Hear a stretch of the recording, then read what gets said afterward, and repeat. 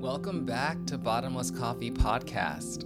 I'm Jerome Evans at Jerome T. Evans on social media, and I'm your host of this podcast and of our TV show, Bottomless Coffee with Jerome. Now, if possible, you'll want to be in a calm, relaxed state of mind for this episode. Today, we're diving into Chapter 1 of What Happened to You?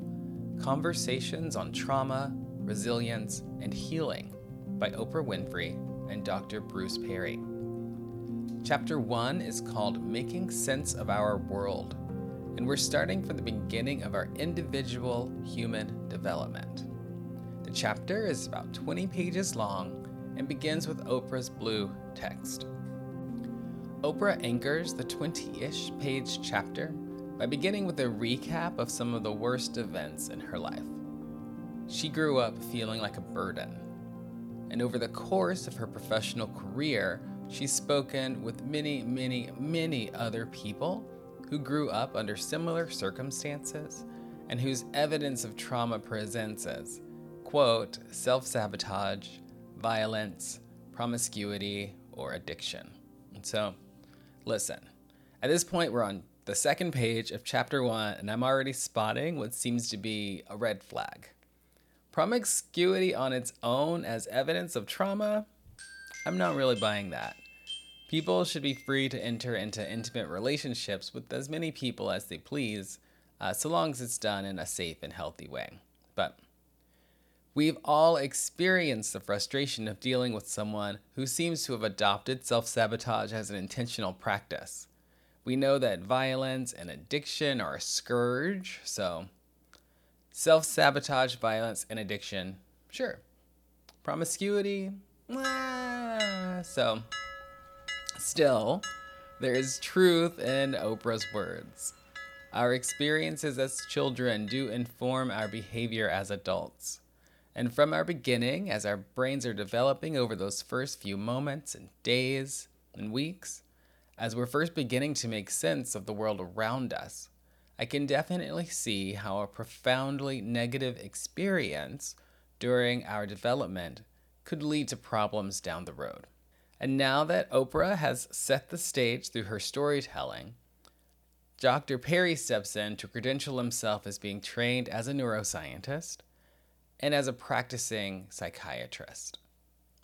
So where Oprah had conversations with people who experience things like, again, self-sabotage, violence, addiction, Dr. Perry engaged people with these same issues as clients. In What Happened to You, Chapter 1, he recalls his first experience explaining the neuroscience behind the PTSD that a client was experiencing.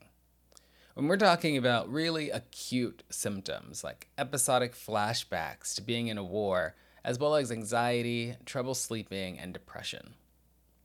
And after a particularly bad experience where the client had a flashback in front of his girlfriend, the client actually brought the girlfriend into a session with Dr. Perry to explain, quote, what's wrong with me?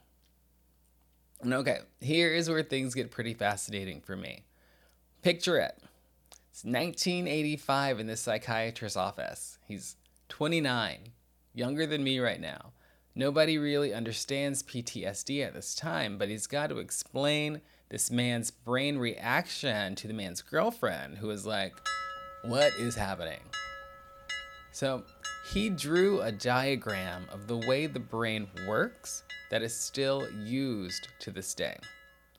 And because this is a podcast, I will now have to try and explain this model to you. You can also check the description of this episode for a link to a similar image or model. Dr. Perry has been using this model for 35 years, so I'm pretty sure that it's available online. Okay, so picture a triangle. To keep things easy, let's make it equilateral, so all three sides are the same length. Now adjust your mental triangle so that the point is facing the bottom and the base is at the top. This upside down triangle represents 4 parts of your brain. The bottom fourth is the brainstem. The next highest fourth is the diencephalon. The next highest is the limbic. And the very top is the cortex. So stick with me. That's brainstem, diencephalon, limbic, and cortex. The brainstem, the bottom of the triangle, controls things like temperature, respiration, and your cardiac system. The diencephalon controls arousal, sleep, appetite, and movement. The limbic system controls reward, memory, bonding, and emotions. And the cortex controls creativity, thinking, language, time, and hope. So the exercise of creating that mental model of the brain is a cortex exercise because it involves thinking. But here's the thing, the cortex is the last part of your brain to get information. So when I asked you to imagine a triangle, that request came through the brainstem first, the part of your brain that controls temperature, respiration, and your heart. So if you are experiencing, hypothermia, can't breathe, or are having a panic attack, you probably were not able to imagine that triangle. But let's continue moving up. Assuming that you're not, in some kind of distress, the request made it up through the brainstem and then to the diencephalon. And here the request had to pass the arousal, sleep, appetite, and movement test. So, if you were scrolling through thirst traps on Instagram, working on 2 hours of sleep, if you're hungry, or if you're engaged in complicated movements like, learning a TikTok dance, then you probably had trouble with the triangle. Then, thirdly, the request had to make one more stop at the limbic system, the area responsible for reward, memory, bonding, and emotion. So if you didn't think that there would be any payoff for your efforts, couldn't remember what a triangle looked like, or just hate the sound of my voice, then you had trouble with the triangle. And then finally, only after passing through the brainstem, the diencephalon, and the limbic system, could you create the triangle, manipulate it in your mind, assign meaning to portions of this imaginary triangle, and then associate that meaning with my explanation. If you are able to do it, then my request made it to your cortex, the most complicated part of your brain, and the one that's responsible for creativity, thinking, language, values, time, and hope. And note that I said at every step that you would have trouble if something was going on. It's not impossible to be under a great deal of stress and to perform these types of mental acrobatics. And we know this from old movies where, the hero has to recall their training from 10 years ago on no sleep after being shot in the shoulder while disarming a bomb or whatever. It can be done, but we all appreciate that the effort it takes is literally heroic. Okay, so back to Dr. Perry, his client, and his client's girlfriend. Dr. Perry drew them the model, explained the different systems of the brain, and related it to the client's PTSD. Essentially, when the client went to war, his brain was in survival mode 24/7. That's brainstem territory. So when he received a sufficient trigger, the brainstem told him to take actions appropriate to his time at war. Probably getting low to the ground, head down, all that stuff. But the key here, and the relation to the model of the brain and this experience to childhood trauma, is time.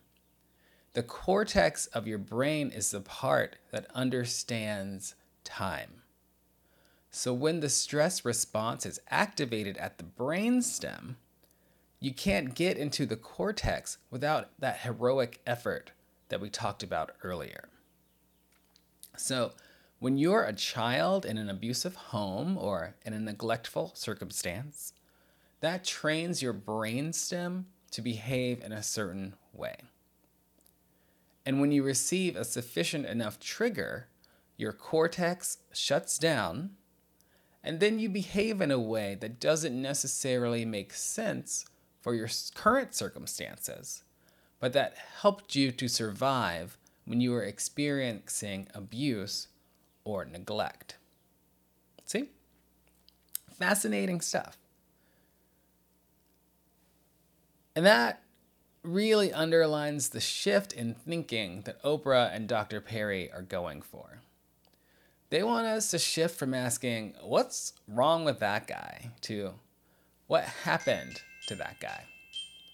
Because in order to help them or ourselves heal, it is helpful to understand what happened.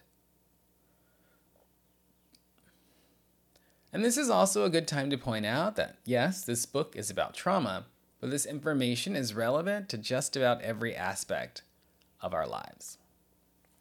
And I suppose it's also a good time to introduce the terms regulated and dysregulated. So let's go back to the brainstem. When everything is working as expected, your body is in a regulated state. Your brain, your body, and your circumstances are in alignment. If you're hungry, then you might get a little rumbly in your tumbly.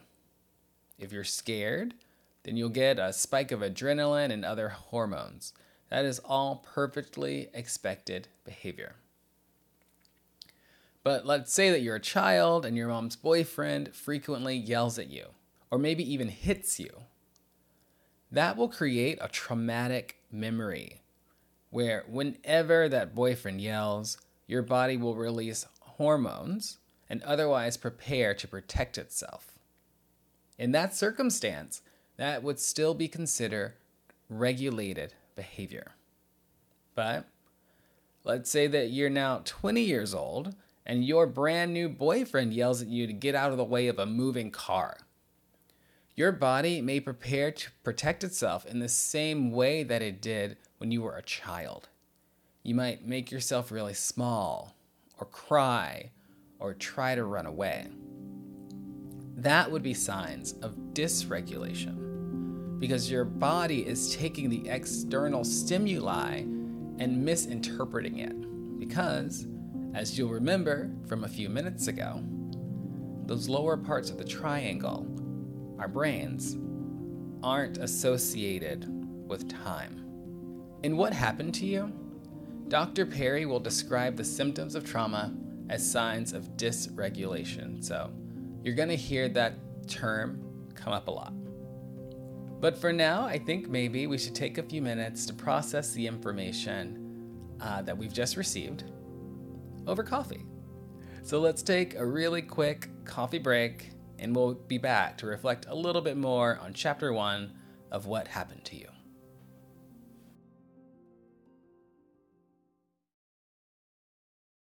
Hey everybody, bivalent boosters are now available.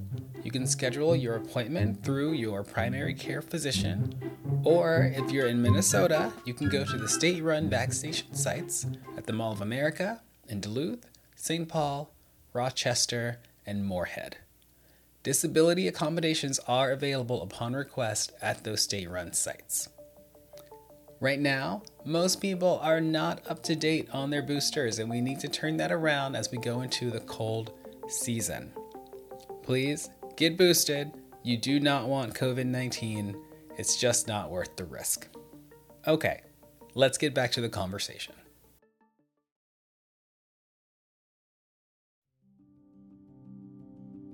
You are back with Bottomless Coffee Podcast. Now, I know there was a lot to take in that last segment, so if you're ever feeling lost, don't forget that you can go to bottomlesscoffeeshow.com to re-listen to episodes or to find ways to contact me with your questions. I may not have all the answers, but at least we'll be able to share the questions together. As I mentioned in a previous episode, I've got a good routine going with this book, What Happened to You. I tend to wake up and read a chapter with my coffee first thing in the morning.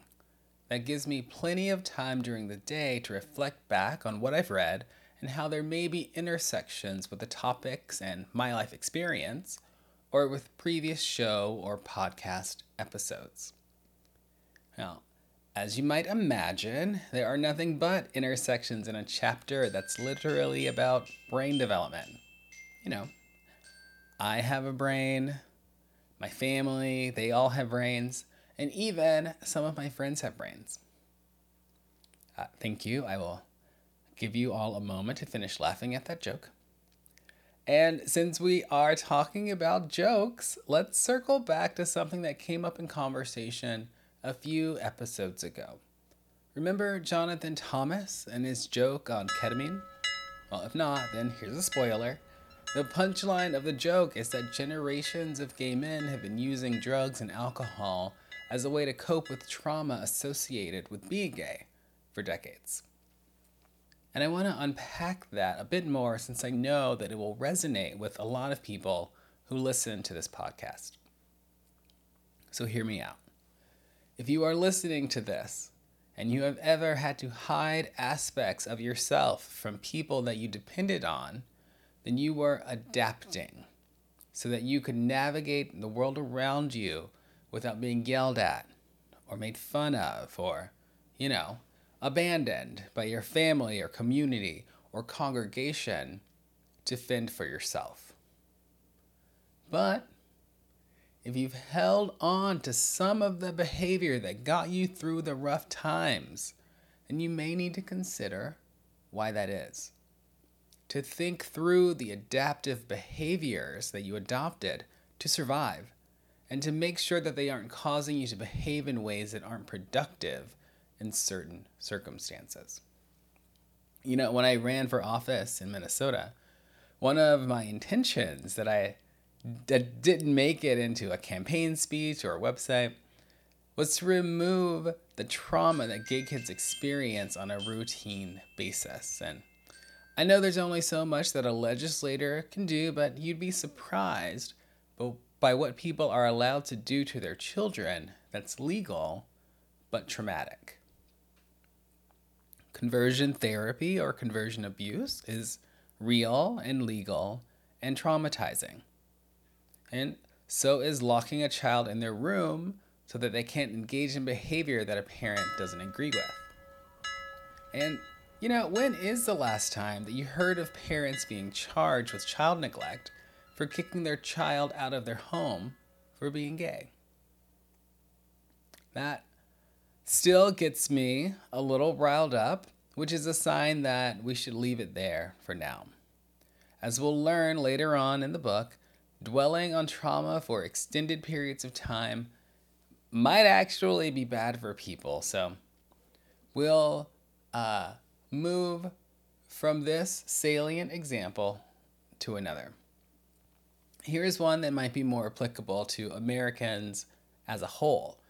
How many of you are wary of talking about politics because you're concerned about how another person might respond? Do you gird yourselves for family dinners over the holidays because you know that someone's going to say something that will set you off and that you'll ruin the holiday by expressing your opinion? Can you think back to when that started? What taught you to silence yourself? And here's the rub, is always keeping your political opinion to yourself always healthy. Like I said, there were a lot of intersections for me in this chapter, and there have been plenty of intersections with our Bottomless Coffee podcast conversations. Even as early as episode 1, we were having this conversation with Alex Palacios. They talked about how their activism intersected with their identity as an immigrant. In episode 2, we talked with Rachel Austin about caregiving and the emotional strain of caring for someone who is actively fighting for years to live a healthy life. We talked about dissociation from the trauma of climate change as a bad strategy for our future in the Climate Hope and Change episode with Spencer Scott. And as we close out this episode, I do want us to think about what Spencer said in that episode. Dissociation from climate change will not save us from climate change. Or, put another way, our coping mechanisms do not address the root causes of our traumas. Dr. Perry's client with PTSD adopted certain behaviors to save himself during a time of war.